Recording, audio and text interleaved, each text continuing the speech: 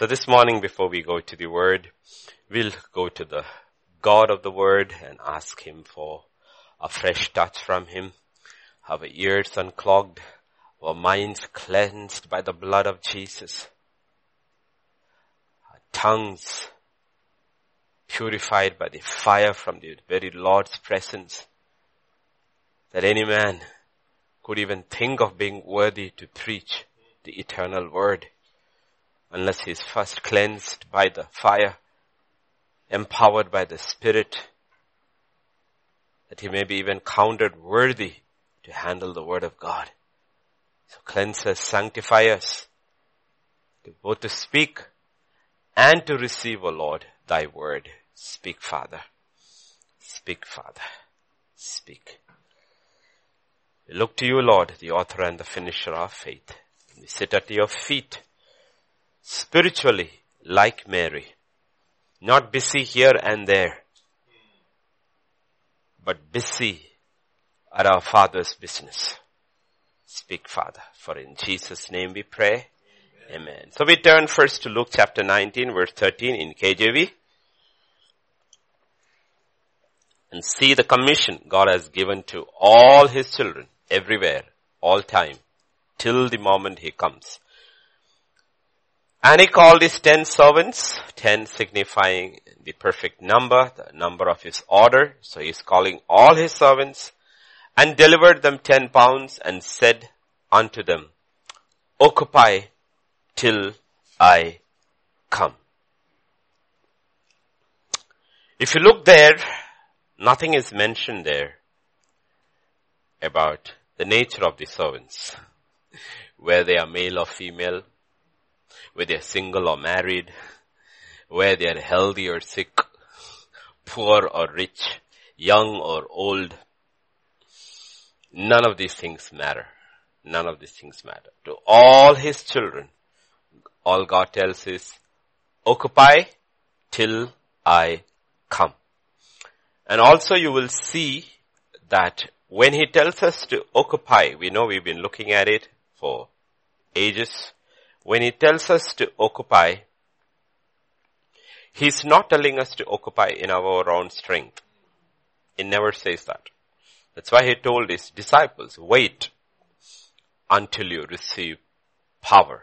Wait. Okay, so we occupy in His strength, in His power, not in our strength. And people hear that first word, occupy, and they jump and they realize they end up as a failure, because you cannot occupy. Unless you bind the strong man, you cannot plunder his goods. And you cannot bind the strong man without the power of the one who overcame the strong man. Okay, that's why Paul talks about, I want His resurrection power. Okay, so we turn to 1 Corinthians chapter 3 and verse 9. For we are God's fellow workers. Okay, it's interesting. We are God's fellow workers, meaning we are not just God's workers, we are God's fellow workers. Means God works with us, side by side. That's what it means. So finally, if we overcome, we are Christ's joint heirs. Joint heirs with Christ Jesus. So right from the beginning, in Genesis chapter 1, we don't have to turn there, when God had laid out His plans for humanity, He's saying that you will work in partnership with me. The earth and the fullness belongs to God, but He said, I give it to you, and you shall subdue, and you shall rule, you shall reign. And that's God's plan. It is even after the fall, it's an incredible act of grace. A God who doesn't need anything or anybody, but He includes us and invites us to come on, work along with me. Not because of anything that we have. You see, if I want to start a partnership, let us say a business partnership, I got a good idea. I want a business partnership, and I will look at it and say, hey, Dr. Richard, would you like to invest in my company which I want to start? Startup. I want to start, but I cannot go up because I don't have the money. So Dr. Richard, can you? So who do you look for? you look for somebody who's got money if it's in business. So if you turn to Deuteronomy chapter 10, verse 14 and 15, and Haggai 2:8, indeed, heaven and the highest heavens belong to the Lord, your God.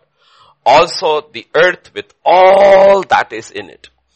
The Lord delighted only in your fathers to love them. He chose their descendants after them, you above all the peoples, as it is this day. He said, you are the poorest of poor. You are slaves. Everything that is created belongs to God. So God did not call me to partner with him because he looked at my resources. You want a business partner? You pick somebody who's got money. And God said, I didn't call you because you got money. You got money. Okay. In Haggai 2:8, he says the gold and the silver are mine. The silver is mine, the gold is mine, says the Lord of the hosts. So when God is inviting a man, he's not picking up for a Bill Gates. He's not looking at a Bill Gates or, no, he's not looking at them. He doesn't want, usually, you know what, because you have to get this picture very clear in the church. Because in the church, and James will be very tough about it, we are the first pastoral church that is written. Yes, a lot of rich people in the church who had property and houses sold and laid it at the apostles' feet. That's the right thing. They laid it. But he always told the shepherding flock, the elders, be very careful that you do not treat the poor and the rich differently. Differently, because God's invitation is not to the rich people. God's invitation is to all people. So he says, be careful that God did not, if a rich man is included to be a co-laborer with God, he should humble himself and say, Lord, I look into your word and I see it's easier for a camel to go through the eye of a needle than for a rich man. So you have extended me more grace than the poor man. Because he said those who are poor, he has made them rich in faith. Rich in faith. So that's how we have to look at it. God did not call us because we were rich. Isaiah 40 verses 28 to verse 30.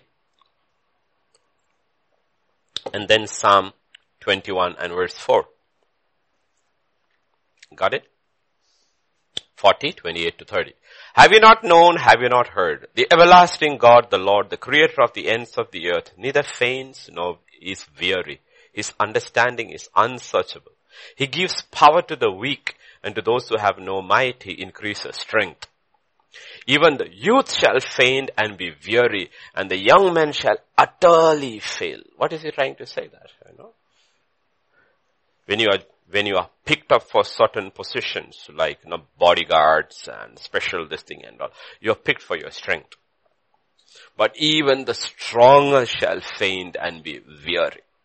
And after killing the 1,000 Philistines with the jawbone of a donkey, he was weary and he was about to die. Even Samson grew weary to the point of death. But we have a God who never grows weary. That's what 28 says. He never, look at verse 28. It's talking about God. He never grows weary. His strength is never depleted. Neither faints nor is weary. So what is God saying? God is saying, when I asked you to partner with me, I did not ask you to partner with me because you are strong. That I need your strength. Because we want strong people to partner with us. You know, strong people, and we know this charisma and personality and strength and all that. God says, no, I don't need all that. I don't need all that. Okay, so please remember, when God calls us to be co-laborers with Christ Jesus, it is not because we are rich, because we are strong. And Psalm 21 verse 4. 121, not 21. 121 verse 4. Behold, he who sleeps, Israel shall neither slumber nor sleeps. Meaning, even the strongest men slumbers and falls asleep. Even the 5 wise virgins slumbered. God neither slumbers nor sleeps. He did not call me so that I could take care when he's sleeping. He says, no, I don't need you. I don't need you. I don't need you. Because we are looking at strength. One, physical strength. Second, sleep is a strength of weakness, a sign of weakness. And if you go to John chapter 5 and verse 17, 5:17, Jesus answered them, my father has been working until now, and I have been working. What does he say? He says, my father never takes time off. He doesn't need a break. He doesn't need a break. All his co-laborers take a break. The father and I never take a break. We don't need a break we never get tired. We never get weary. We never take a break. So he says, please understand, you were not chosen because you were a workaholic. You could work tirelessly. I was looking for somebody like that. Boy, I got found somebody who's a workaholic. God says, no, I didn't pick you that. Because we look at our special qualities as to why God chose us to be a co-laborer. God says no. 1 Corinthians 1:25 and Job 21:22. Because the foolishness of God is wiser than men.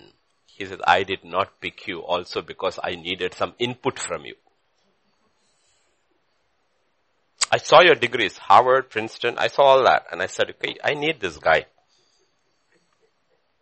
I need this guy. I mean, he can be my counselor. Bible says, who can counsel God? Who can counsel God? Yeah. Job 21:22. Can anyone teach God knowledge? So please, these are three big things of humanity. Riches, strength, and knowledge. God says, you know what? I don't need anything. But I humble myself and call you my co-laborer. Come. Work alongside with me, with my son, through my spirit. And occupy what I have given it to you. NIV, 2 Corinthians 12:9. On the other hand, he invests his riches, his strength, his wisdom in us. But he said to me, my grace is sufficient for you, for my power is made perfect in weakness. Therefore I will boast all the more gladly about my weaknesses, so Christ's power may rest on me. And if you look at their weaknesses, Paul and all, they were absolutely sure they had no physical strength. And he begins from a point of weakness. From a point of strength, he's brought to a point of weakness that he has to be led to the city. Okay, they come to a point where they have no physical strength, they have no money, and they disclaim all their early knowledge. And then the power of Christ rests upon them. And they are stronger. Roman emperors and kings tremble before them. Tremble before them. When they speak, they tremble. Prison doors are flung open when they sing. Because the power of Christ is resting upon them. So please, never ever get it wrong when God says, occupy till I come. He needs anything from us. No, he wants us to work along with him. So right from the beginning, he's looking for people who will partner with him. Occupy till he comes. And that's the reason the Holy Spirit is given. And we shall, he says, you shall occupy.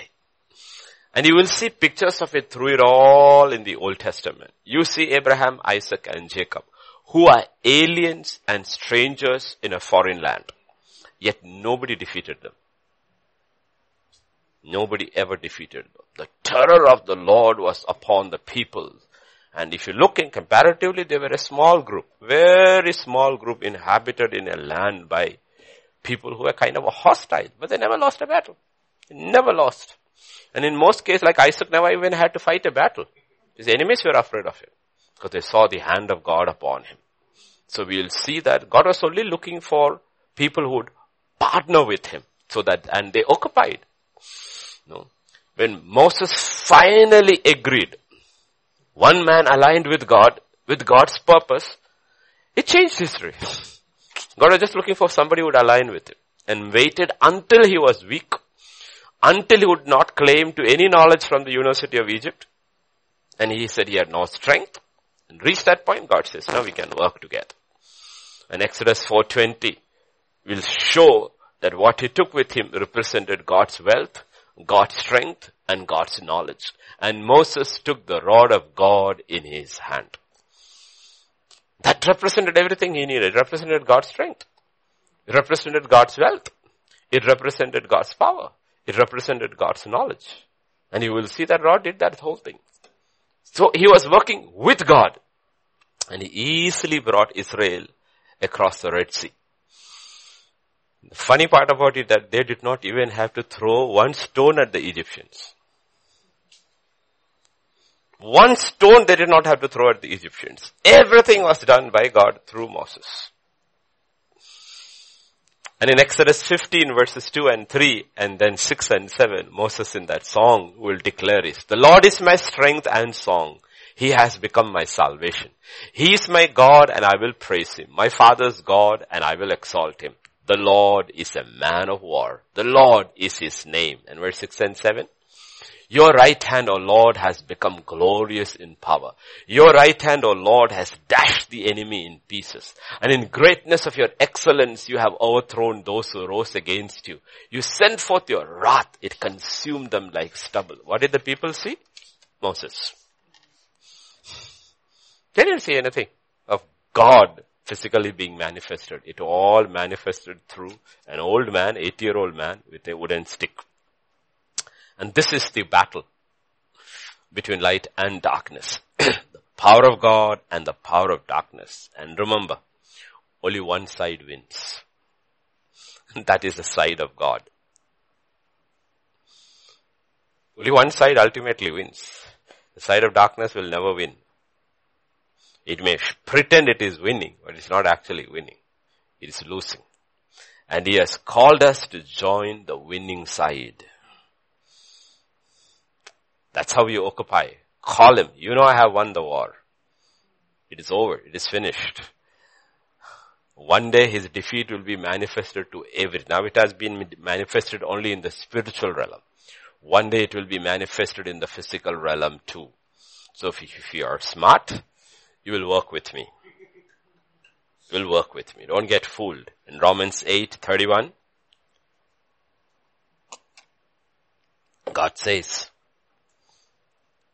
if God is for you, what then shall we say to these things? If God is for us, who can be against us? Who can be against us?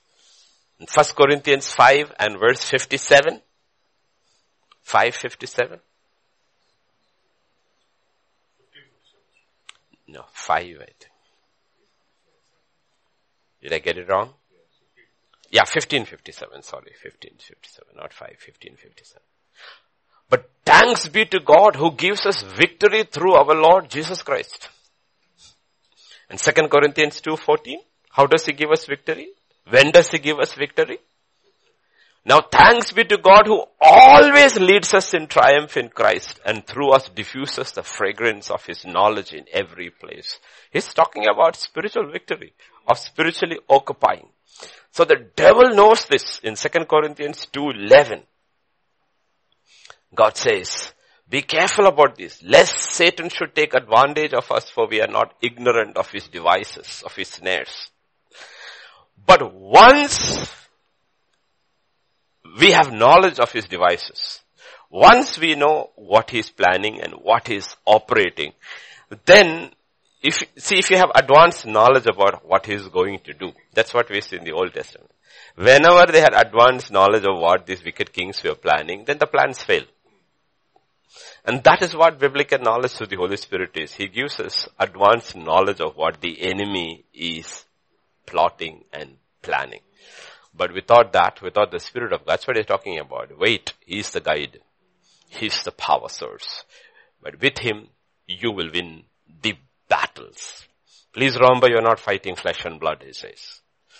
So be very careful. Know the enemy's schemes. You're not fighting flesh and blood. You're fighting powers of darkness. Remember, you know how to fight in the flesh. It is pointless. You cannot fight like that in the spirit. Your weapons of warfare are mighty in God. They are not carnal. So be very, very, very, very careful of his schemes. Numbers mean nothing in this battle. Only whether you are aligned with God or not. Abraham had such a small force. God picked up a bunch of slaves from Egypt to show his power. Slaves. They never fought a battle in their life. All they knew was whiplashes. Subdued in their body and in the spirit. And with them, he brought a great victory. And if you look at all the people, whether it was Joshua or the judges in the book of Judges or in the beginning King Saul or Jonathan, David, everybody, when the Spirit of God came, they could not be defeated. And even when we lose battles, we'll lose some battles in life. Everybody will lose quite a few battles in life. Yet victory is granted. Guaranteed. Proverbs 24:10 to his children.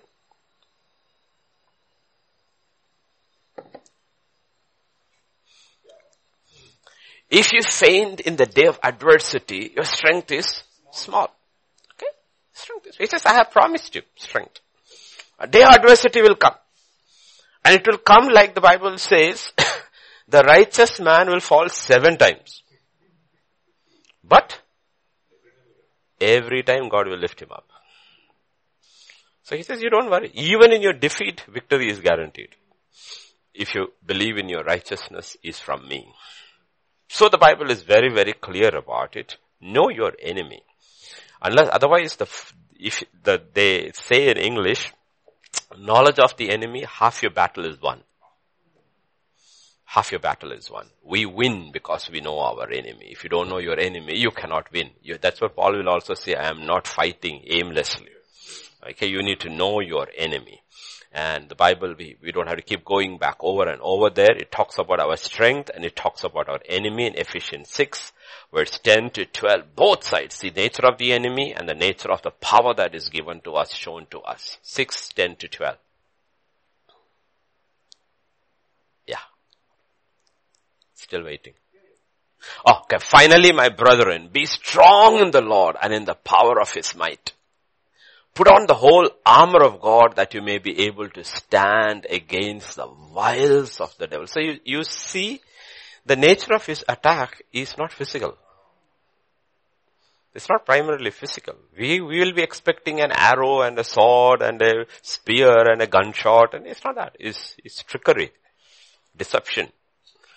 For we do not wrestle against flesh and blood, but against principalities, powers, rulers of darkness of this age. Every age, you have to remember, rulers of darkness of this age, and we need to have discernment about how in the age they are also changing their tactics and how they are changing. The powers of darkness are the same from the beginning, but they will change tactics like, you look back for like 500, 100 years, 200 years of photography, you will suddenly realize clothing has changed. Yeah, we all don't dress like we used. It has changed. So in the same way, you will also realize the entire this culture that is changing, behind that are powers of darkness. So we need to understand the spirit that works behind these things. We have to be very, very careful because the devil is very good at what he does. Because he knows, if we know this truth, that we do not wrestle against flesh and blood, but we do wrestle against principality. He doesn't want us to wrestle with him. He doesn't want to wrestle with him because he knows it's a dangerous game. That if you know the truth of Christ and we wrestle with him, he knows he's defeated every time. So he doesn't want to keep us fighting him. But he knows he can't keep us still either. So he uses his deception.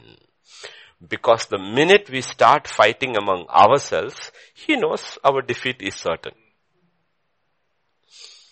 Bitterness, anger, unforgiveness, all these things start setting in. So instead of fighting with God, we actually end up fighting with one another. Why is the church so powerless? It's not because the word is not there. The word is preached more than ever before. If the Holy Spirit not given, he will pour it upon all flesh.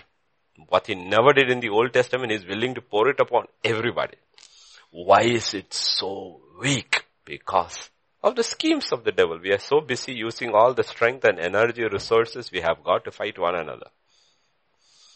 Spiritual army pattern is very beautifully given in Joel chapter 2 verse 7 and to 8. What an army should look like. You don't need much numbers to fight like this. They run like mighty men. They climb the wall like men of war. Everyone marches in formation. They do not break ranks. There is no pride there. They don't break ranks. They go like one unit, like the Republic Day parade. That's a parade, but they fight also like that. They marches in formation. Nobody breaks rank. They do not push one another. They do not push one another. Everyone marches in his own column. Though they launch between the weapons, they are not cut down. They are not cut down. Nobody pushes. Jostles against one another. Nobody pushes one against another. Think about if on the other hand, think about an army. In that army, one is fighting with his wife, another with his boss, another with her mother-in-law, another with his brother, and they all come to church and sing, "Onward Christian Soldiers."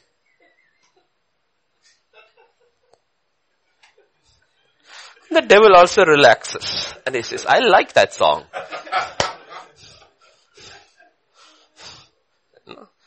You understand what's happening or the wiles of the enemy?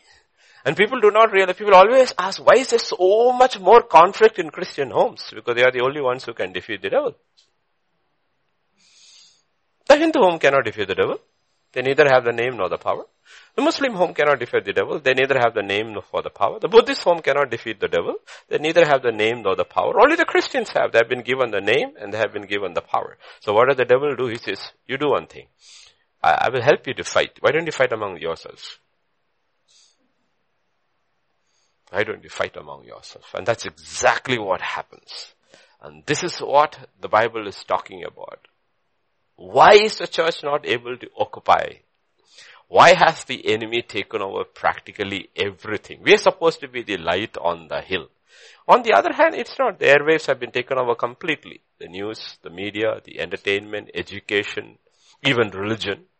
Look at look at the largest church in the world, which is the Catholic Church. And you have this entire clergy. And you took one archbishop from Vatican to actually openly, he must be very old and they must have, they can't do anything more to him. So he had to write open letter on June 7th, public letter to Trump to tell you exactly so. There is a group in that also he's fighting for the truth and fighting for God. Well, most of it has been taken by a clergy which has been taken over by darkness. So he's written it very openly. And everything he says is what we have been saying. Everything that he has written in the letter is stuff which we have been saying. So there are people in every church who knows what is happening.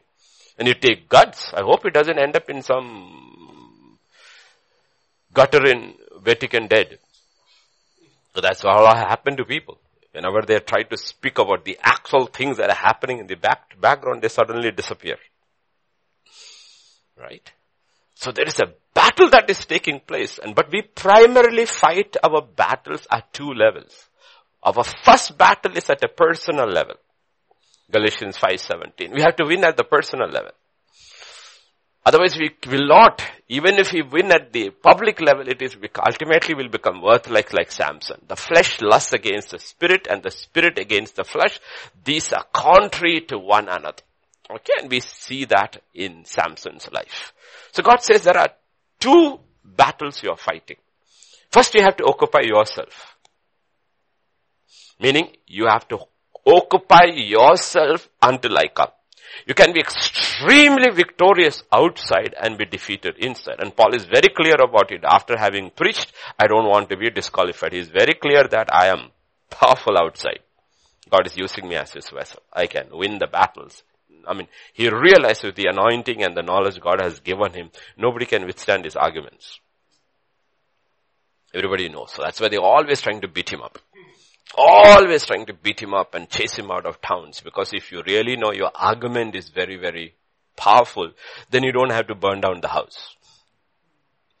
Whenever people resort to violence, you need to realize the argument is weak. Argument is weak.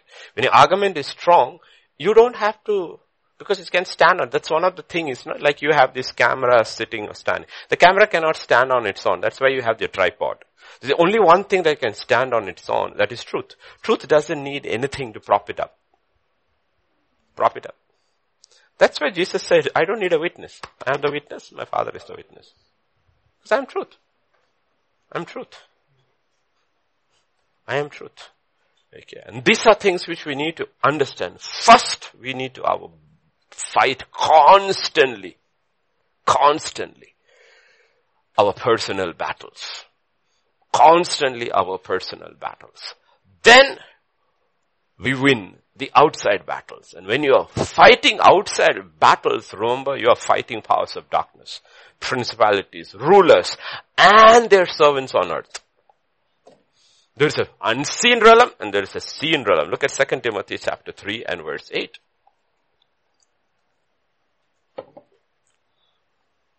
Now as Jannes and Jambres resisted Moses, so do these also resist the truth. Men of corrupt minds disapproved concerning the faith. So Paul knows he's fighting it at two levels. His internal fight is, but he also knows everywhere he goes, there are men who have joined hands with the enemy. And he has to resist them. And he says that's what Moses also went. When Moses went over there, he didn't have to win over Pharaoh first. He had to win over the Pharaoh's magicians. They were the props he was using to resist Moses. Resist Moses. If they had laid down their rods the first time and told the Pharaoh, this is God's man, given, probably wouldn't have hardened his heart. If the first 3 times when they replicated, he hardened his heart. So you need to understand there are powers of darkness and there are their servants on earth, and they work together and harden the hearts of men.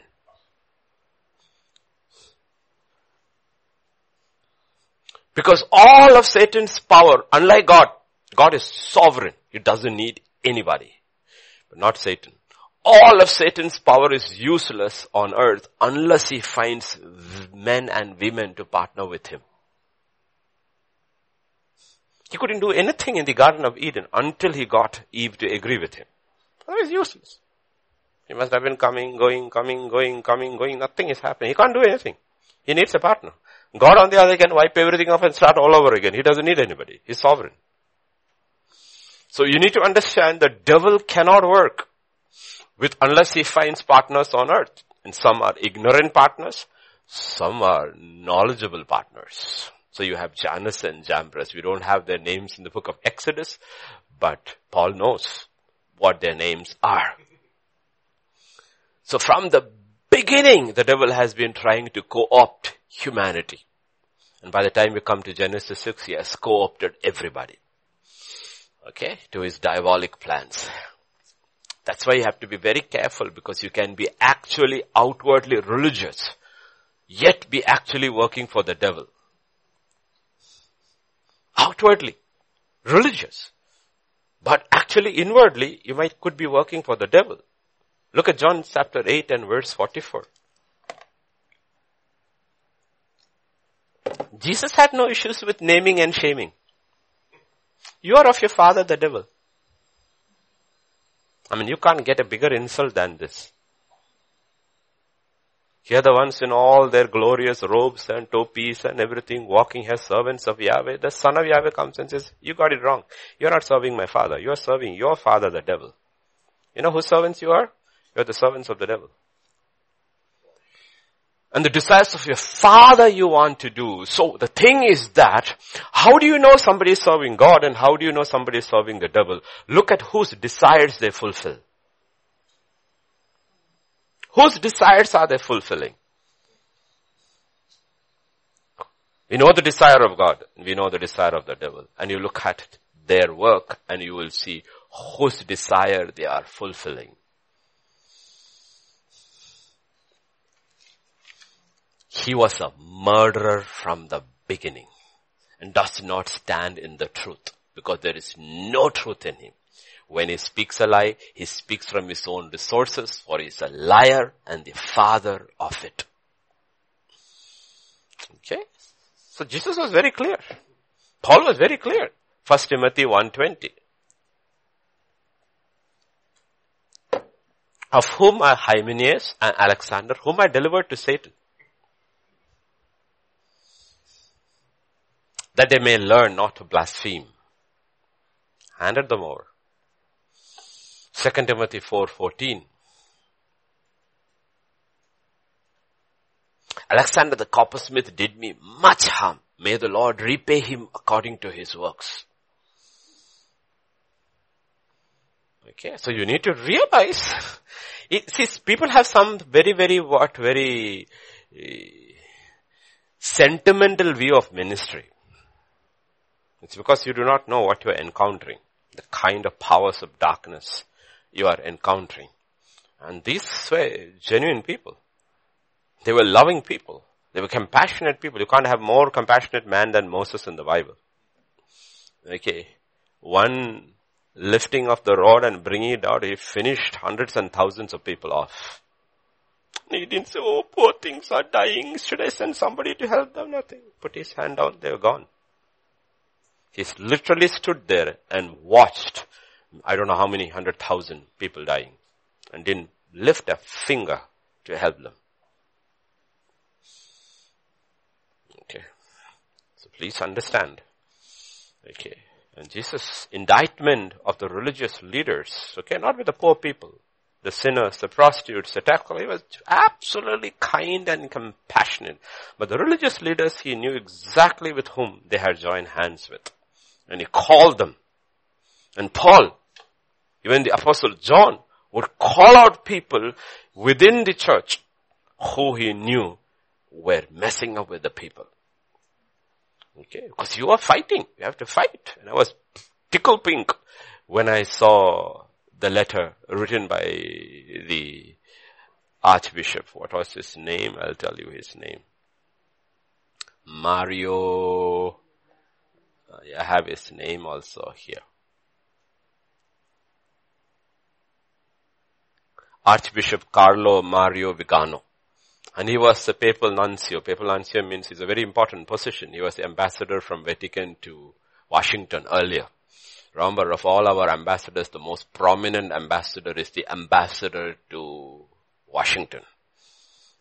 Everybody in the IFS waits for that day. That means you have reached your peak in the hierarchy to go to Washington. So he was the papal representative to Washington. And he's written a scathing, it's an open letter, actually exposing what's happening. And he talks even the pandemic was planned to destroy. And he's actually quotes saying the children of darkness are fighting against you, President Trump. I will pray for you and the First Lady.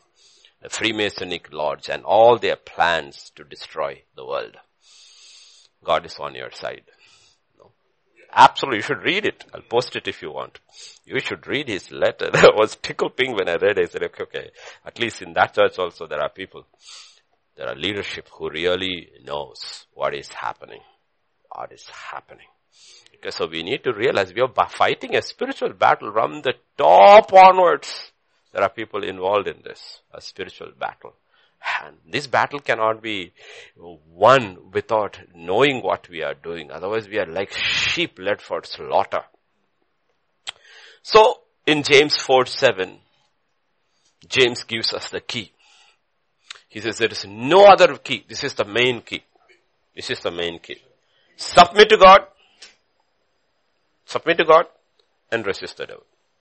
You cannot resist the devil without submitting God. If you're not submitting, if you understand this is the thing. If you're not submitting God, you're submitting to the devil. There is no third party there. Only two parties. There's only realm 2 and realm 3. If you are not submitting to realm 3, you are submitting to realm 2.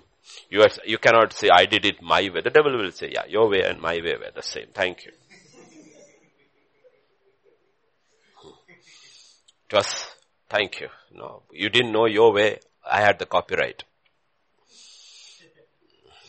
There is no other way. There is no other way. There's no other way. Submit to God. Submit to God. And resist the devil. So in our internal battle that we fight, before we go to our external battle, Romans 12:1 and 1 Thessalonians 4:3-4.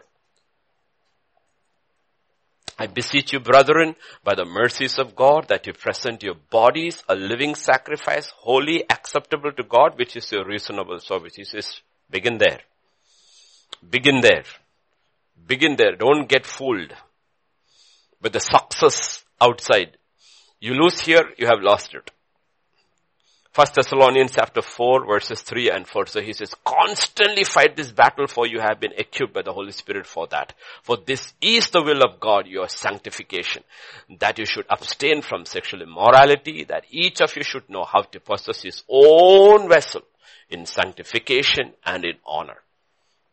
In 1 Corinthians chapter 6 and verse 13, he will bring that into a very simple yet complex level. Foods for the stomach and the stomach for the food. You see, your stomach, your appetite decides many foods. And there are many foods for the stomach, but God will destroy both it and them.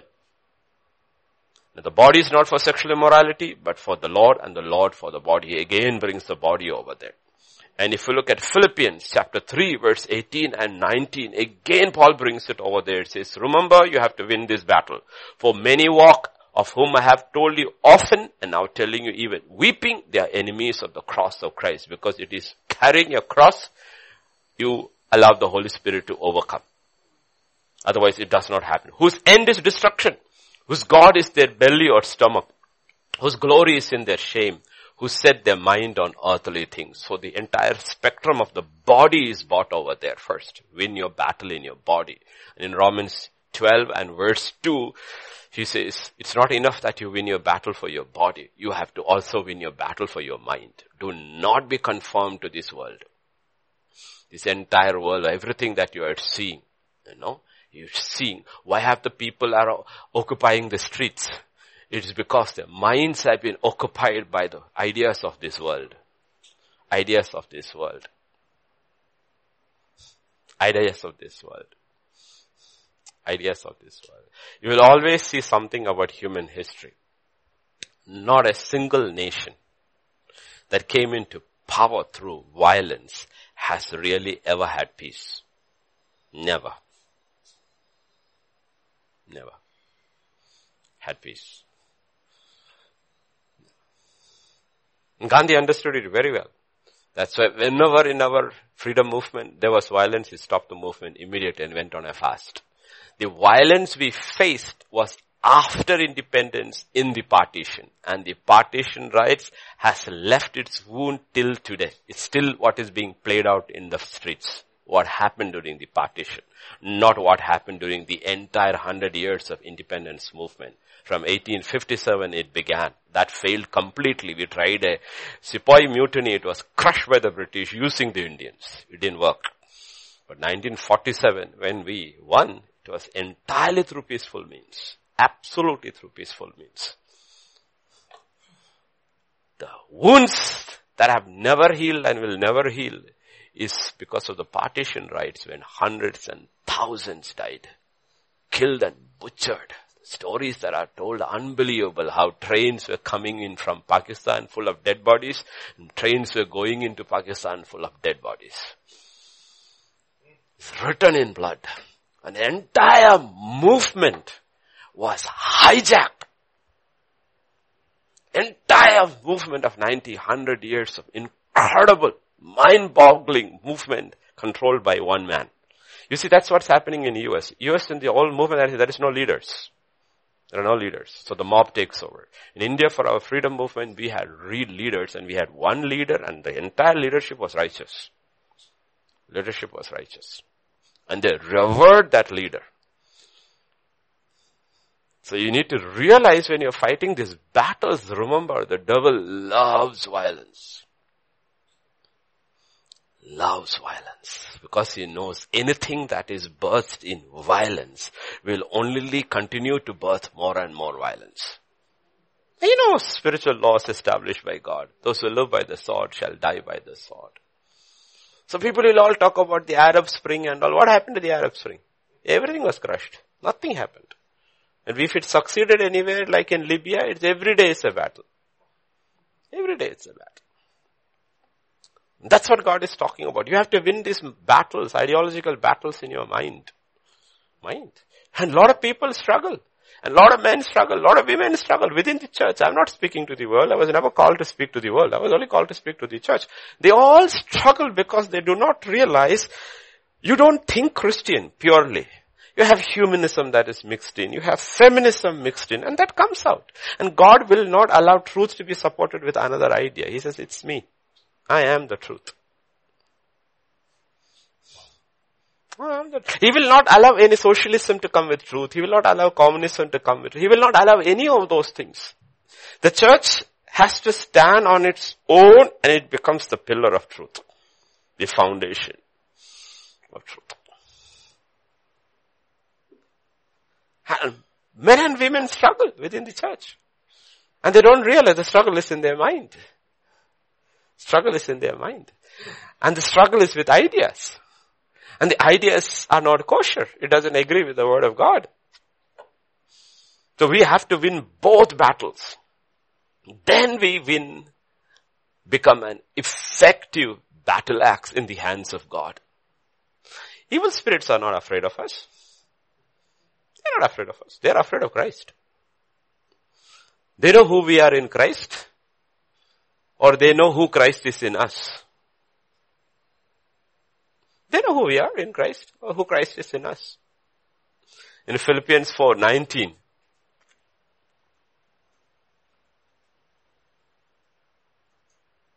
my God shall supply all your need according to His riches in the glory by Christ Jesus. They know the riches of Christ, the strength of Christ, and the wisdom of Christ.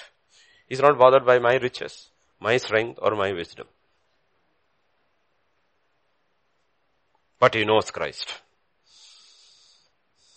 In Ephesians 4, verse 14 and 15.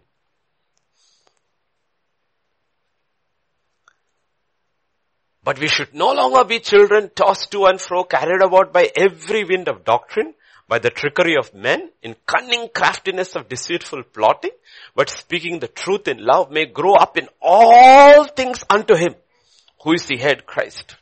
So devil hates growth. Because it's dangerous. Christ grows as anyone, his story is done. He's not afraid of anybody. No man is he afraid of. He knows we have nothing. He's not afraid of President Trump, or President Xi, or Vladimir Putin, or Narendra Modi. He's not afraid of any one of them. He's afraid of the smallest saint who gets on his knees.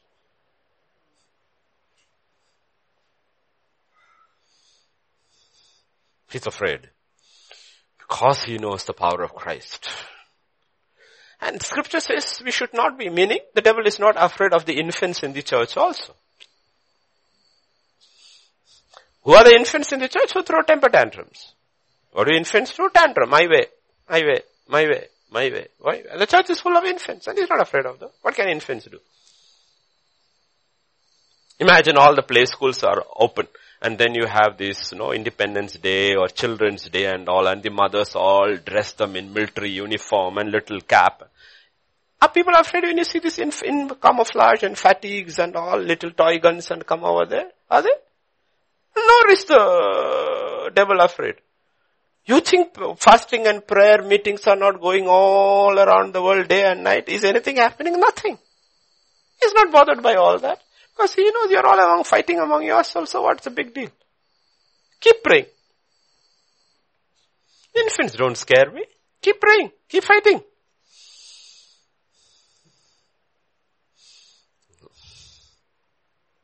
Please understand, we are in a battle. Real battle, and this is not play. This is serious. It will cost a generation. It will cost nations. And God says, Lord, why are you not doing everything? I said, I give you power over all the power of the enemy. I give you the keys of the kingdom. You do it in my name. What can I do? In my name, you're so busy fighting each other. No. So He's called us to occupy till I come. And that's why at the end He called, and 3 groups are mentioned. The third fellow comes and says, I know this is who you are, so I wrapped your gift and kept it. Or a hard man. It was just an opinion. Opinions don't matter, only truth matters. So God calls us to occupy. God calls us to fight. And how do you occupy? How do you fight? Look at Jeremiah 31 and verse 7, an incredible verse. 31 and verse 7. For thus says the Lord, sing with gladness for Jacob, shout among the chief of the nations, proclaim, give praise, and say, O Lord, save your people, the remnant of Israel. In every generation there is a remnant. It's talking to specifically about Israel. Spiritually we will talk about us, the Israel of God. Okay, the Israel of God, that's the church too, is spiritual Israel. And there is a spiritual Israel for 2000 years. Every generation there has been a remnant who stayed fast to God. And they had 3 battle weapons. One was, shout among the chief of the nations, proclaim, give praise, and O Lord, save your people. What is that? Prayer. God says, I give you 3 weapons to fight. Praise, proclaim, and pray. Can fight. And then you can sing with gladness. O Lord, save thy people. All this has its own place. Praying is our contribution to the outworking of God's purposes on earth. And God has chosen. And He has said, I will meet you. I will meet you when you pray. No? We can, prayer is not the place where we take our needs primarily to God. Prayer is the place where we discover God's will for us. Then pray it through. Then proclaim it through. Then fight it through. Our prayers are like, that's what Jesus said, don't pray like the Gentiles. Your Father already knows what you need. What is the Gentiles' prayer? I need this, I need this, I need this, I need this, I need this. He said, you shouldn't be people like that. Look at Romans 8, 26 and 27. He says, Gentiles pray like that. You also pray like Gentiles. As if you don't have a father. They can pray like that. They're orphans. But you are not orphans. Likewise, the Spirit also helps in our weaknesses. For we do not know what we should pray for as we ought. But the Spirit Himself makes intercession for us with groanings which cannot be uttered. Look at verse 27. Now He who searches the hearts knows what the mind of the Spirit is, because He makes intercession for the saints according to the will of God. So God says, when you come to pray, you spend time with my Spirit so that He will reveal to you what is the will of God. So teach us to pray. He said, this is how you need to pray. Our Father who art in heaven. Meaning, I got a dad. Dad knows what you need. Hallowed be thy name. Thy kingdom come. Thy will be done on earth. And each generation has to discover what is the will of God for their times. And pray accordingly.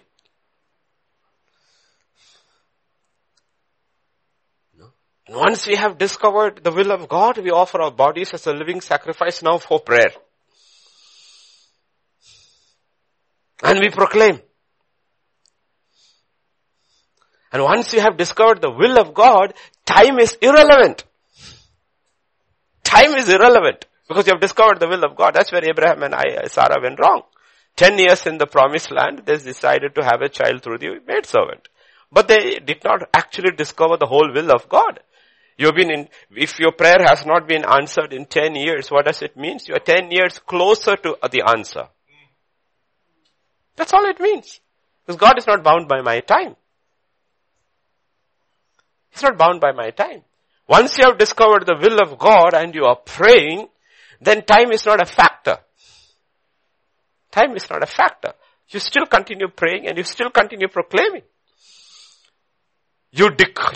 Once you have discovered the will of God and God has spoken to you and you know the will of God, then He also, Scripture says in 2 Peter chapter 1, that you discover the promises that are connected with that and you proclaim that. That's where there is proclamation.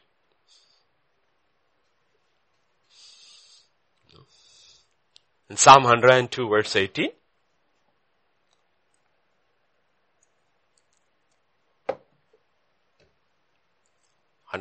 verse 18. This will be written for the generation to come, a people yet to be created. May praise the Lord.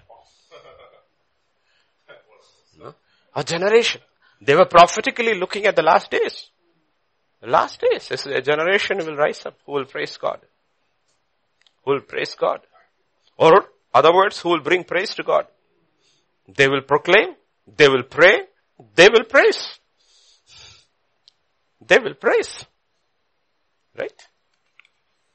On Sunday we looked at that, right? In the Hindi.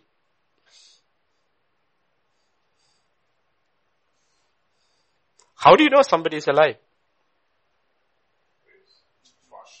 Because he breathes. That is the sign that you are alive. The very sign that you are alive is the fact that you breathe. That's why even in the ICU, in the coma, they don't declare you dead because you're still breathing. And that's the first thing that God did in the Garden of Eden with Adam. And Jesus did in the upper room. What did he do? He breathed upon them and said, receive the Holy Spirit. And that's why the Holy Spirit is called breath. It's called Ruah. It's called the breath of God. So there are two kinds of people on earth who breathe and who breathe the Holy Spirit. You breathe in and you breathe out. You breathe in and you breathe out. Spiritually speaking, it's the Spirit of God. Psalm 150 verse 6.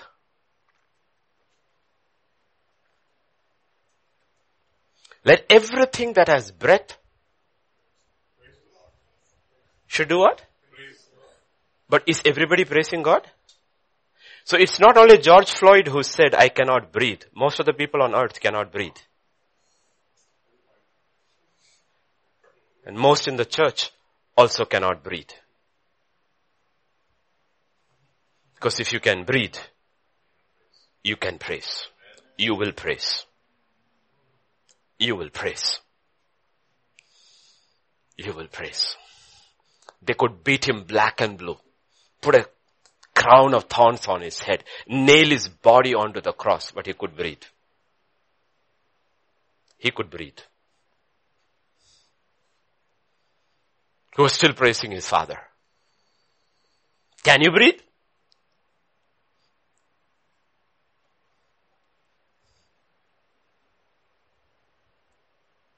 Let me tell you, difference. Sad George Floyd died like that. But I'll tell you what would have happened to America if he had died a different way. If the last words he uttered was caught on the mic, was not that I cannot breathe, but was the words like Stephen or like Jesus. It should have been a different thing. Father, forgive them. They do not know what they are doing.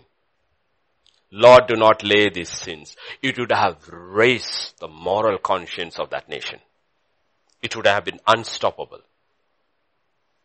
That's what happened in India. That's what happened in India. You know, the British law was that you cannot make salt. As an act of civil disobedience, Gandhi said, we shall make salt.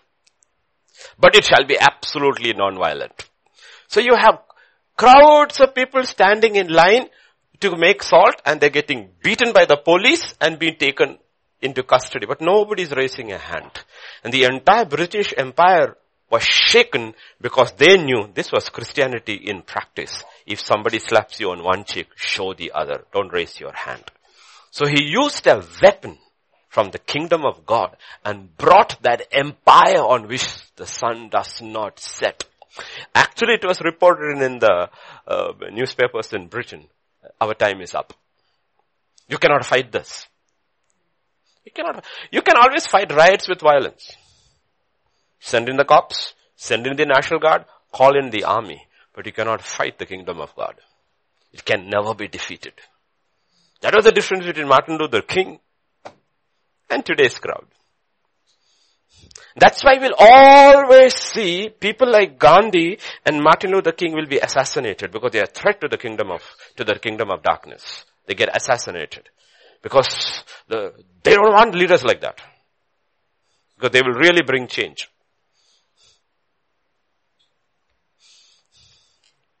They really bring change.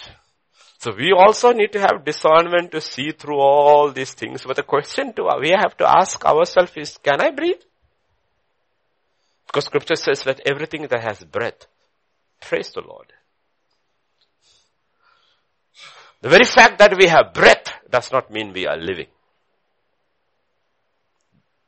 A lot of dead men and women walking on earth. How do you know you are spiritually alive? How do you know you are spiritually alive? By your breath. That everything that has breath, because it's a weapon. It's a weapon of destruction, mass destruction in the enemy's realm. It is through praise that we occupy our situations in life. It is through praise we change our situations through the Holy Spirit.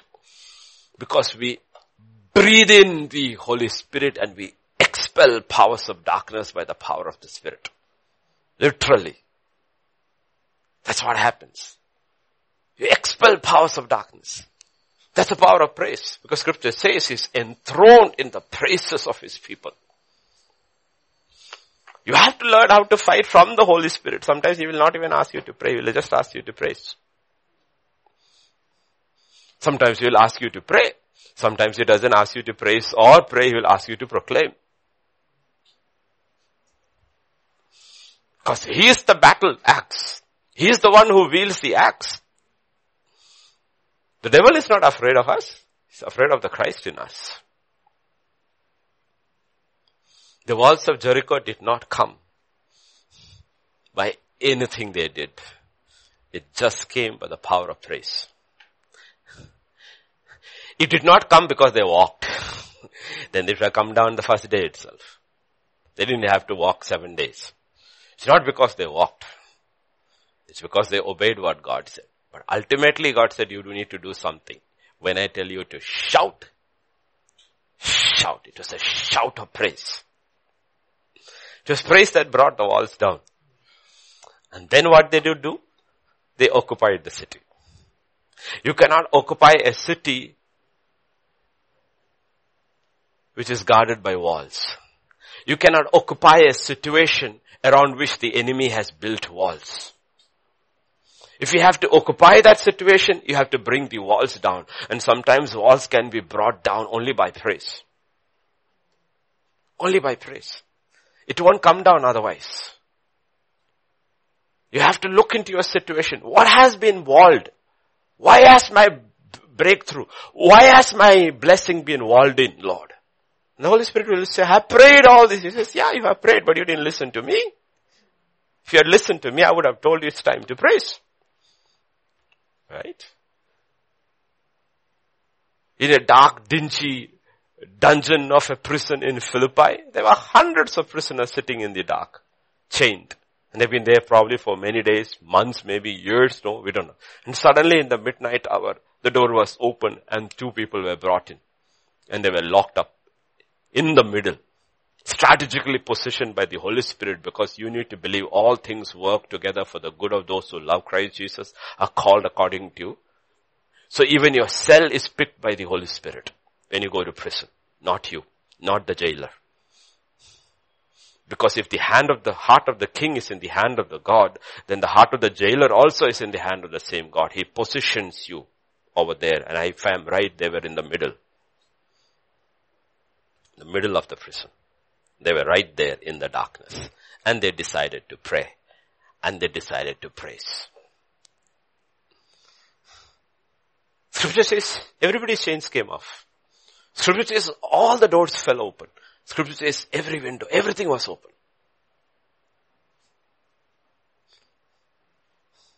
If you had asked Paul, what are you doing? He would have told, let everything that have breath praise the Lord. As long as I have breath, I will praise the Lord. Nothing is going to stop me. I will not give the devil the joy of a sulking face. I will not give him joy. My job is to give joy to my God. To proclaim the victory of Christ everywhere. Every day God gives us breath. to occupy. Because praise occupies the inhabitations of darkness. It occupies. And God has given. Can you imagine let us say there are 1 billion believing Christians in the world. And all of them decide every day to praise through the day, whatever they're doing. Do you know everything will start changing? There will be an immediate pushback of the powers of darkness if people decide to praise God. You should read what I had read in the 80s or 90s, Merlin Carothers' Prison to Praise. Incredibly powerful book, entirely about praise. And every day God gives us breath. That's the first sign that you're alive, right? It's not that your eyes open. Your eyes open because you have breath. Okay? We are all sitting here because you are breathing. Now, even when you are sleeping, you are breathing. Every day God says, I have given you breath. Would you just praise? In 2 Chronicles chapter 20 and verse 22.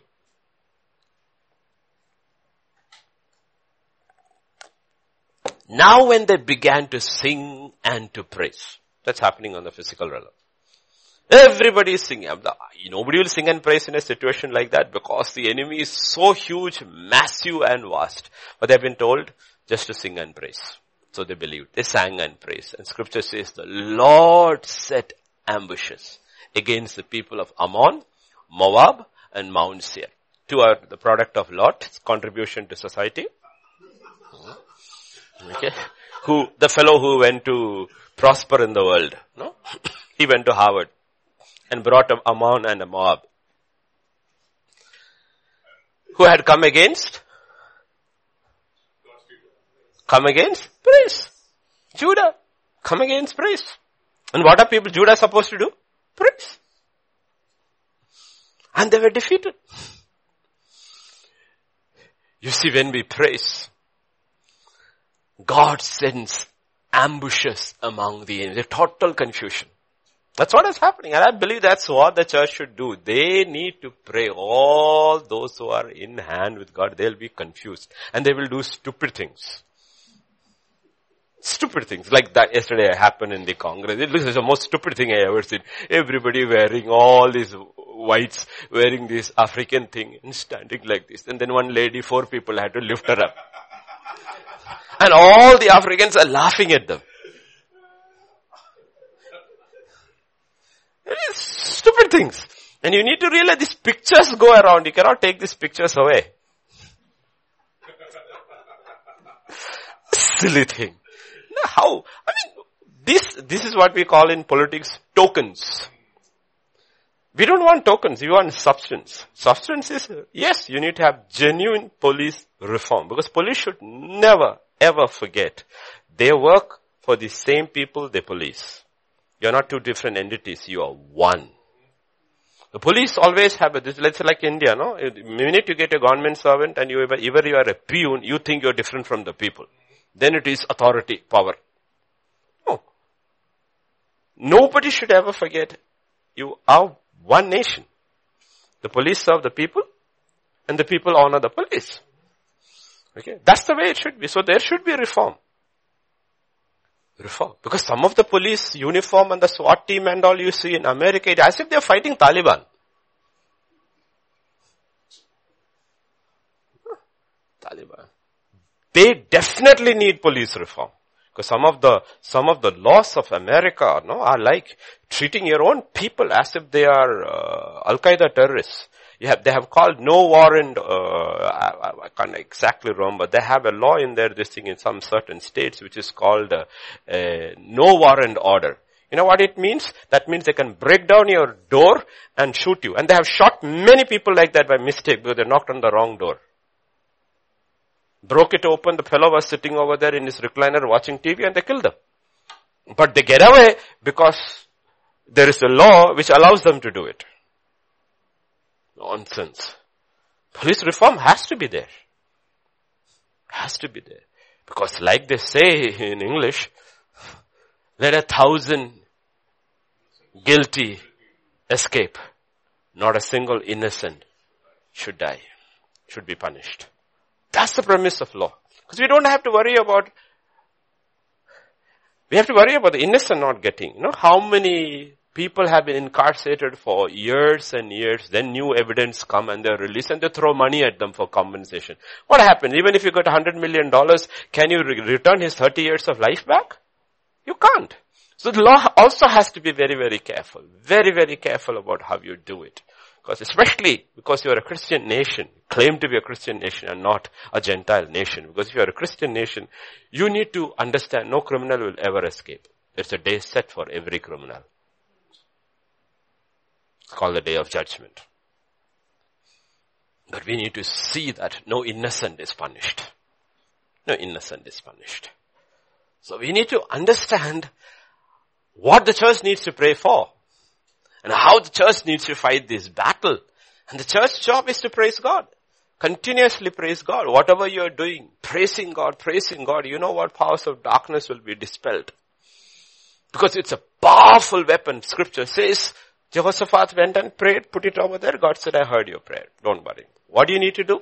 Get the Levites, get everybody start marching with praise and singing. It sounds such idiotic thing, right? But that's it. And we see its application in the Old Testament and in the New Testament. Where have anybody heard prison doors falling open, chains falling off? And you still have to believe it still happens. And it has happened for many of us. That's what people, when they get to sing, what is this guy talking about? How many of our pastors were under the law, black criminals, sentenced for 15 years, 20 years. And how did the message reach them? A message reached them. They relieve, they get saved. They fill with the Holy Spirit, and in their isolation chambers, they sit there, they start praising God, and within days the jail doors are open and they come out. Who opened the doors? The same God who opened the gates for Paul and Silas is still on the throne. He hasn't changed. Changed? No. And that's God's prison reform. Okay. That is his justice reform. Because once a man has been in jail, but he has encountered Christ Jesus and he's been filled with the Holy Spirit, he's a new man. The old record has been taken away by God. So God says, go out and now preach. And many of them became wonderful servants of God. Brought in others off the street. You know. That's the power of the gospel. Power of the gospel. And I challenge any prison system. Put speakers in your prison and let them just hear the gospel. 30-day challenge, 60-day challenge in their own languages and see what will happen. People will change. That's the power of the gospel. Things will start changing. Play gospel music. Let them hear. And you will realize the power of God's word. Suddenly out of the prison will come a praising and a powerful people out on the streets. That's what God was trying to do and tell the world. That's why he picked a bunch of slaves, 450 years of slavery, and said, I will show what a people who are filled with the presence and the power of God can do to change the world. And that's what he does in the kingdom of God too. We were all slaves of sin. And Jesus comes. 11 fearful people, or 10 were only there on that first night, and he breathes upon them. Says, as the Father sent me, I sent you. And after that, they were not breathing like normal people. They were breathing the breath of God. And praise can change your situations. Look at 2025. When Jehoshaphat and his people came to take over their spoil, they found among them an abundance of valuables on dead bodies and precious jewelry, which they stripped off for themselves more than they could carry away. And they were 3 days gathering the spoil because there was so much. 3 days. One day, the finances changed. Economic situation of Israel changed in one day. It took them 3 days to carry the spoil. You know what this actually means? At the end of the third day, the seventh millennium also will be over. New beginnings, new creation. Every man that was born on earth, God created him. And he all were gifted by God. They never used it for God. On the 8th millennium, when it begins, he will take that 3 years, gifts of men, and give it to those who are faithful and say, serve me with. He had how many? 10. One, he made it 10. Take from that fellow who did not use it and give it to him. They said, Lord, he has. God says, you will see what. This is the transference of wealth we are talking about, not physical. There's a transference of spiritual wealth that will take place. When God will take all that he gave it to people who never used it for his glory and give it to those who used him during this lifetime and says, reign in eternity. Let you have a multiplicity of gifts and my riches in your life because you are faithful. It took them 3 days gathering the spoil of the enemy. That's why he says the gold and the silver are mine. So we are not looking at anything with eyes of flesh. We are standing our course with looking with eyes of faith, knowing one day. That's why God says, if you're faithful in little things, you'll be put in charge of great things. That's why Isaiah 61 verse 3 says, put on the garment of praise. Isaiah 61 and verse 3. To console those who mourn in Zion, to give them beauty for ashes, the oil of joy for mourning, and the garment of praise for the spirit of heaviness. So many people are depressed. I've never seen depression so much in the church like a time like this. Depressed. God says, I understand. He says, you know what? Simple praise is not enough. This kerchief praise is not enough. You need to put a robe of praise now. The more the attack, the more the praise. I'm sure Paul and Silas were singing loudly at that. That's why everybody woke up.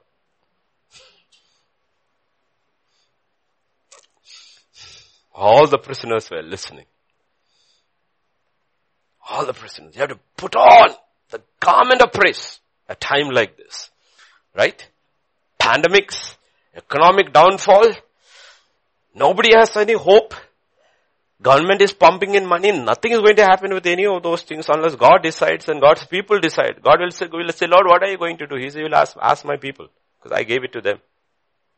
They are not praising. They are as depressed or more depressed than the world. When they put on the garment of praise, I will change the situation over here.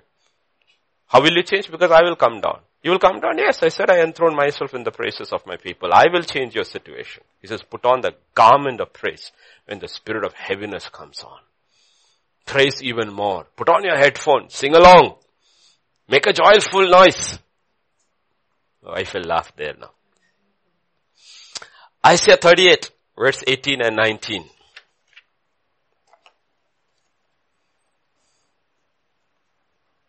For Sheol cannot thank you. Death cannot praise you. Those who go down to the pit cannot hope for your truth. The living man, he shall praise you as I do this day. And the father shall make known your truth to the children. The father should tell the children, this is what you need to do. Praise. Praise. Because the dead cannot praise. There is no concert in the graveyard. He says it's the living. And God says, are you living? Can you breathe? He says, if you can breathe, praise the Lord. Praise the Lord. That's what he's talking about. Are we living? Are we living? That's what he told the 10. Occupy till I come. The question is, we didn't occupy. So the airwaves have been taken over by the enemy. It was to be taken over by us. Like we talk about 7 pillars. All has been taken over by them. Even the religious sphere, we're talking about Christendom, has been taken over by the fakes. Now they're selling anointed sanitizer also.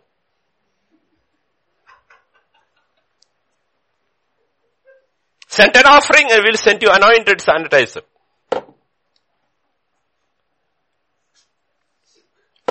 I know sanitizer kills COVID-19 virus. What does the anointed sanitizer do? What, it anoints the virus? Such frauds taken over the airway. And the same people keep on buying every new product they peddle. Their houses will be so many anointed things they have bought from these people. Nothing seems to be happening in their lives. Every TV program, they will sell something new. In the old Wild West movies, the snake oil salesman used to come like that. The old black and white movies, you have to say, this fellow will come in a horse carriage and he will say, no, this one, remedy for all your sicknesses. And he will have this nice smooth talk, and some garbage he will talk about how it was made rare. Some of the movies you have to say, this was rare herbs from Himalayas. You take this. Is it arthritis? Is it, no, all those days diseases had different names and all that, no? They will sell these things. And the hucksters have come on TV.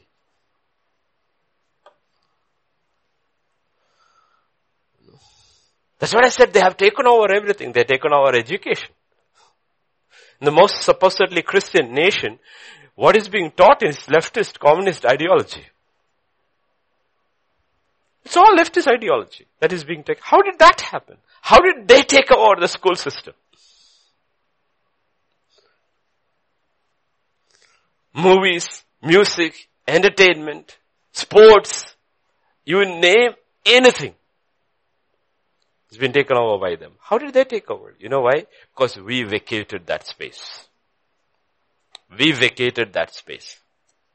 When you vacate, is it working? We lost internet. Okay. Don't forget to record, okay? Okay.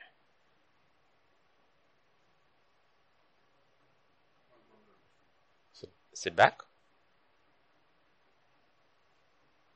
No, it's gone.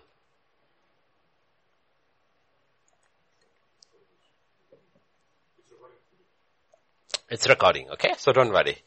We'll upload it once it is done. So the question is, are we occupied? Are we occupied? No? Are we occupied?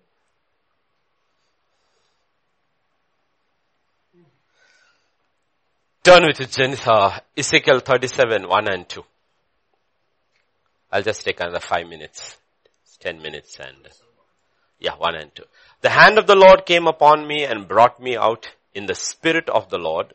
Again, it's the Holy Spirit. Set me down in the midst of the valley, and it was full of bones. Then he caused me to pass by them all around, and behold, there were many in the open valley. And indeed, they were very dry. So the hand of the Lord came upon Ezekiel, pulled him out in the spirit, brought him into the valley. The valley was full.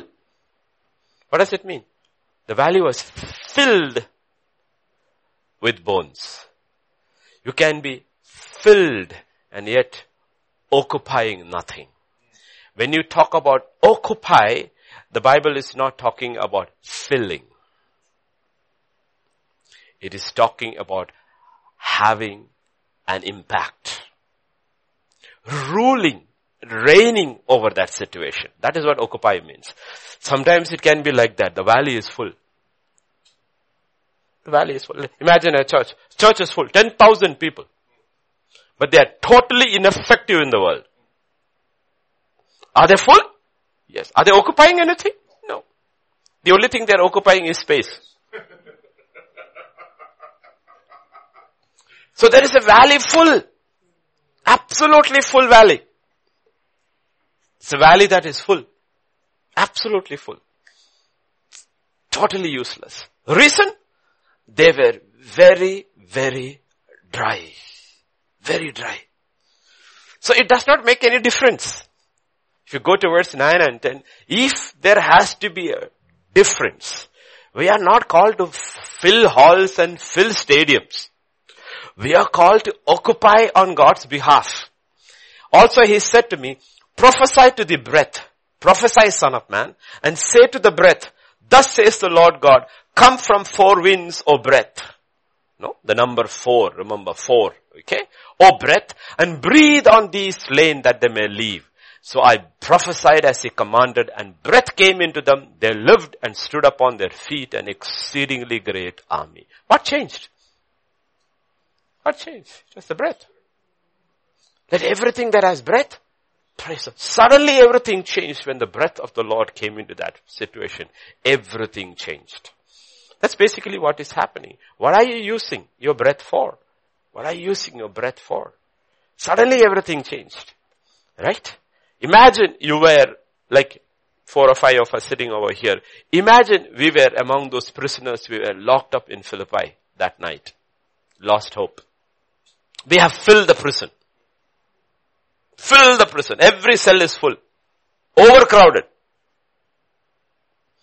Overcrowded.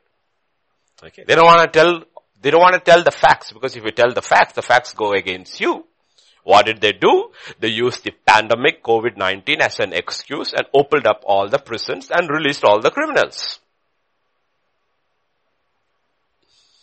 So, the crowds they were marching, and among them there were looters, rioters, thieves, still also were among them felons who were released. So was this all a setup?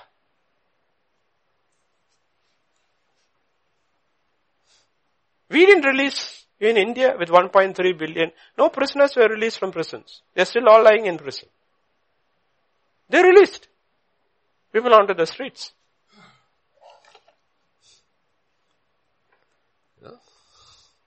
Now this prison is packed. It is filled. Useless. Full, but useless. And 2 men were brought there in the night. They decided, we will occupy this space. We will occupy this space. You know why? Because the breath of the Lord, the Spirit of the Lord was upon them. It was upon them. And they opened their mouths. And things started happening. That's what the Bible is talking about. It is not enough. Only 120 were there in the upper room.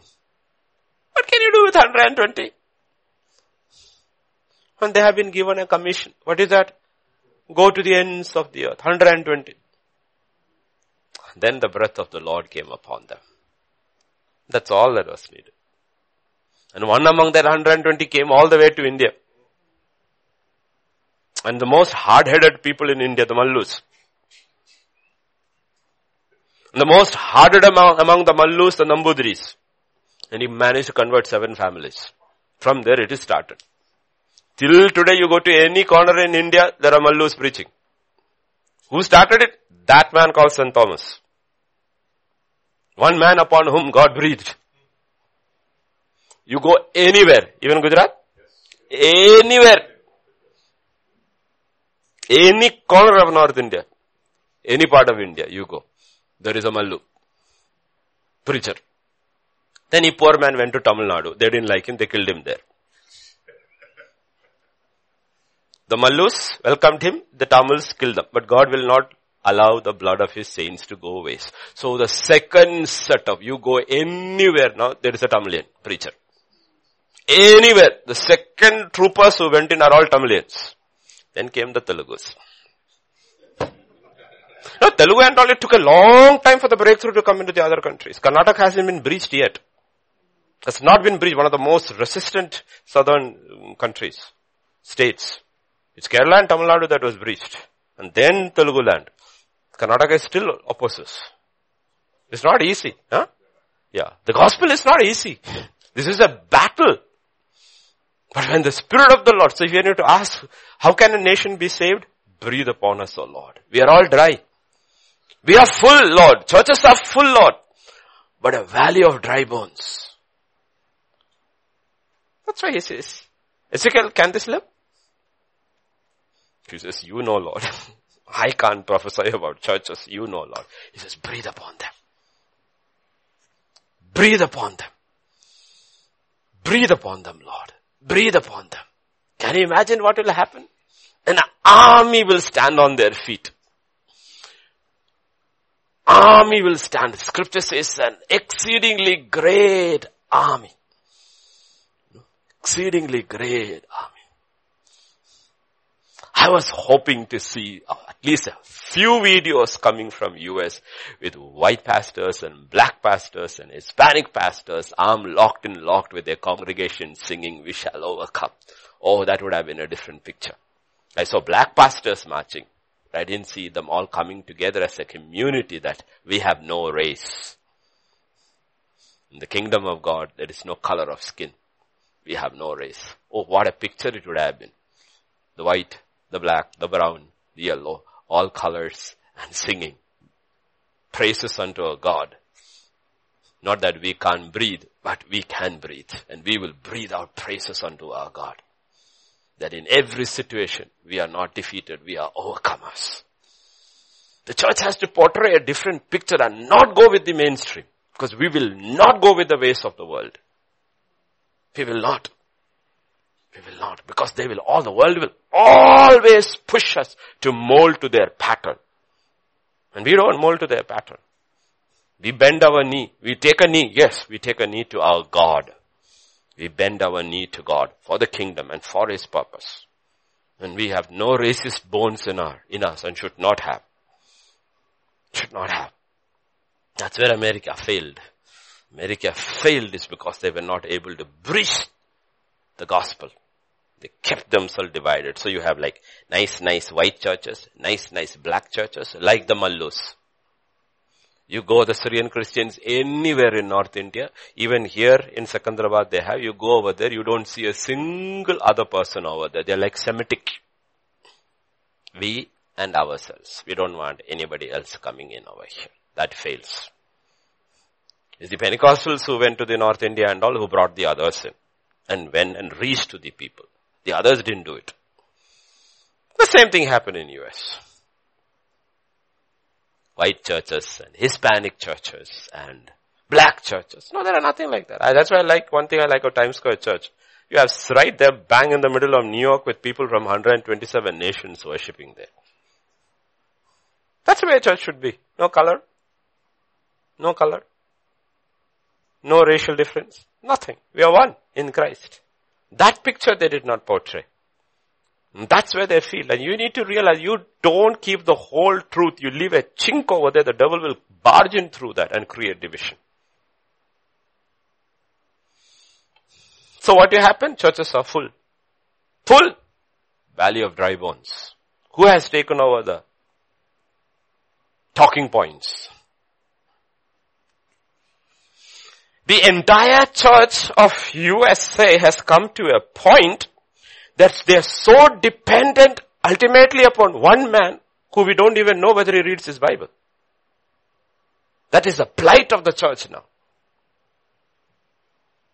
Because you denied the truth. Imagine the entire nation just founded for freedom of worship. Is entirely dependent now on this man loses in November. There is panic in the ranks of the churches. What will happen to us? Because the other party has already removed God from their convention, everything. They don't want God at all. The report in one of the items which I read is that Christians are leaving in their droves out of the Democratic Party. Because they know this is a party anti-God. But what happens when they win? Do you know the state of a church? Sad, right? You know why? Valley full. Are the churches full? Of course, look at our stadium, 65,000, 35,000, 10,000. Oh, what are they preaching? Prosperity. It is not praise, proclamation, or prayer. It is the world they preach. You preach the world will take you. That is what happened. That's what God is talking about. Turn to Luke chapter 10 verse 19. Final verse. 10:19. Behold, I give you authority to trample upon serpents and scorpions and over all the power of the enemy. Nothing shall by any means hurt you. Let me ask you this question. Can bones trample anything? Bones are trampled on. Like I said on Sunday in Hindi. Sometimes when we walk on the road, we trample upon bones. Who left the bones over? The dogs brought in and left it on the bones. And our bikes go over it, our cars go over it, our feet go over it. Why? Because you're just bones.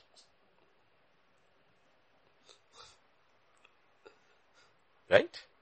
So if you are dry bones filling the churches, the valleys are full of dry bones, the devil is stamping all over you. He tells you what to do. He tells you what to do. He tells you when you can pray, where you can pray, whether you will praise or not. He tells you. Now he defines the narrative.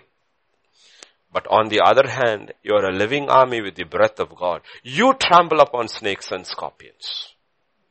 So the question is that who is trampling upon whom? Who is trampling upon whom? And why? Because the church forgot the primary command of Jesus to his disciples. Occupy till I come. When are you coming, Lord? I will not tell you. What are we supposed to do? Occupy till I come. Till I come. That's what God is talking about. We have to occupy. We have to occupy. And God is showing us all these things through scripture. This is the way you do it. My people, a generation shall rise who will praise God. Who will put on the garment of praise. And when all these things happen, our praise will show them that the light of God is upon us. The people sitting in darkness. People sitting in darkness. Family is praising. Individuals praising. Churches praising. No? Churches praising. We are not bothered if you don't allow us to meet. You only give us 45 minutes. It does not matter. Wherever we are, we'll praise you. We'll continue to preach. We'll continue to proclaim. We'll continue to pray. You cannot stop that. Why? Because I have breath. I have breath. But if you are not praising, if you are not proclaiming, if you are not praying, then you are George Floyd. You cannot breathe. You're one among those sad victims. The devil has got his knee on your neck. And you can't breathe. Because you can't praise. You can't proclaim. You can't pray. So who's got his knee on your neck? You are supposed to have your knee on his neck. You're supposed to have your feet on his neck. I give you authority to trample upon serpents and scorpions. Now the devil runs from your house, runs from your church, because the devil is saying, I cannot breathe. I cannot breathe here. He's got his feet on my neck. But if we are not able to praise and proclaim and pray, then he's got his feet on our neck. So this morning the Lord is saying, he said, don't take this lightly. This is war. When will this spiritual warfare end? He says, when I come down. Till then you will fight this battle. Till your last breath. And that's what Paul is talking about. I have fought that good fight. Sitting in prison in chains. Everybody will think about this as a fool. What are you talking about? I am in chains. He says, that's my body. That's my body. If you're in the spiritual realm, he says, if you have to look up, there is one place in Rome that's absolutely open. That's above my cell. It's clear. Nothing stopping me communicating with God. It's absolutely clear. The rest is covered by darkness. This area is absolutely open heavens. You know why? Because I am trampling upon snakes and scorpions. They have no power over me. I have fought that good fight. Won my battle inside. Won my battle outside. This is open heavens. You know what, Timothy? Sitting here in chains, I can write you what's happening. And God is saying, it's not Paul who's writing. It's my spirit writing.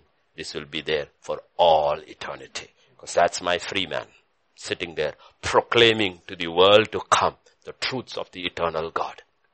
Because in prison, in chains, he could breathe. So all that has breath, praise the Lord. Let's pray. Father, we just thank you. We just praise you. We just worship you. We glorify you, Lord. Thank you, Father. Thank you, Lord.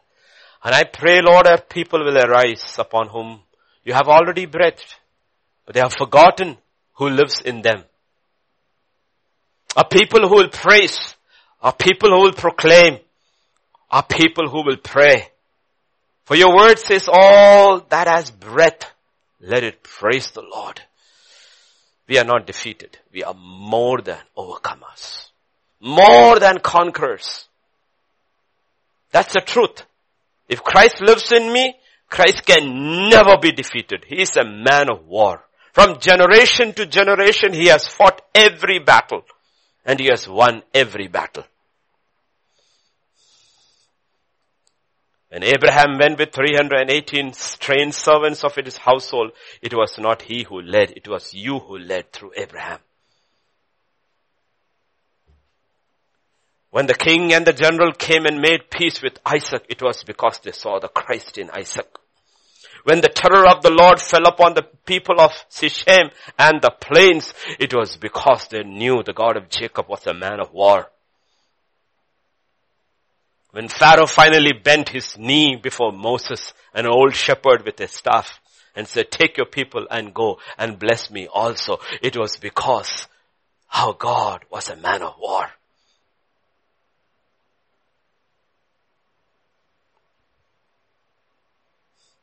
Joshua held the sun and moon in its place. It was because God was fighting on his behalf. You have never failed your people, though your people have failed you. We were called to breathe out your praise. We were called to proclaim your greatness and your might and your power and your goodness. We were called to pray and bring down the kingdom of God. And I pray, Lord, breathe once again upon your church. Everywhere. Everywhere, Lord, where they are hearing and will hear, breathe upon your people. The breath of God. The very life of God. That life is the life that overcomes. Only that life can overcome. That is our breath. Thank you, Father. Thank you, Lord. Commit the rest of the day into thy hands. And I pray, Father, we'll praise you through it all. Thank you, Father. For in Jesus' name we pray. Amen, amen, amen.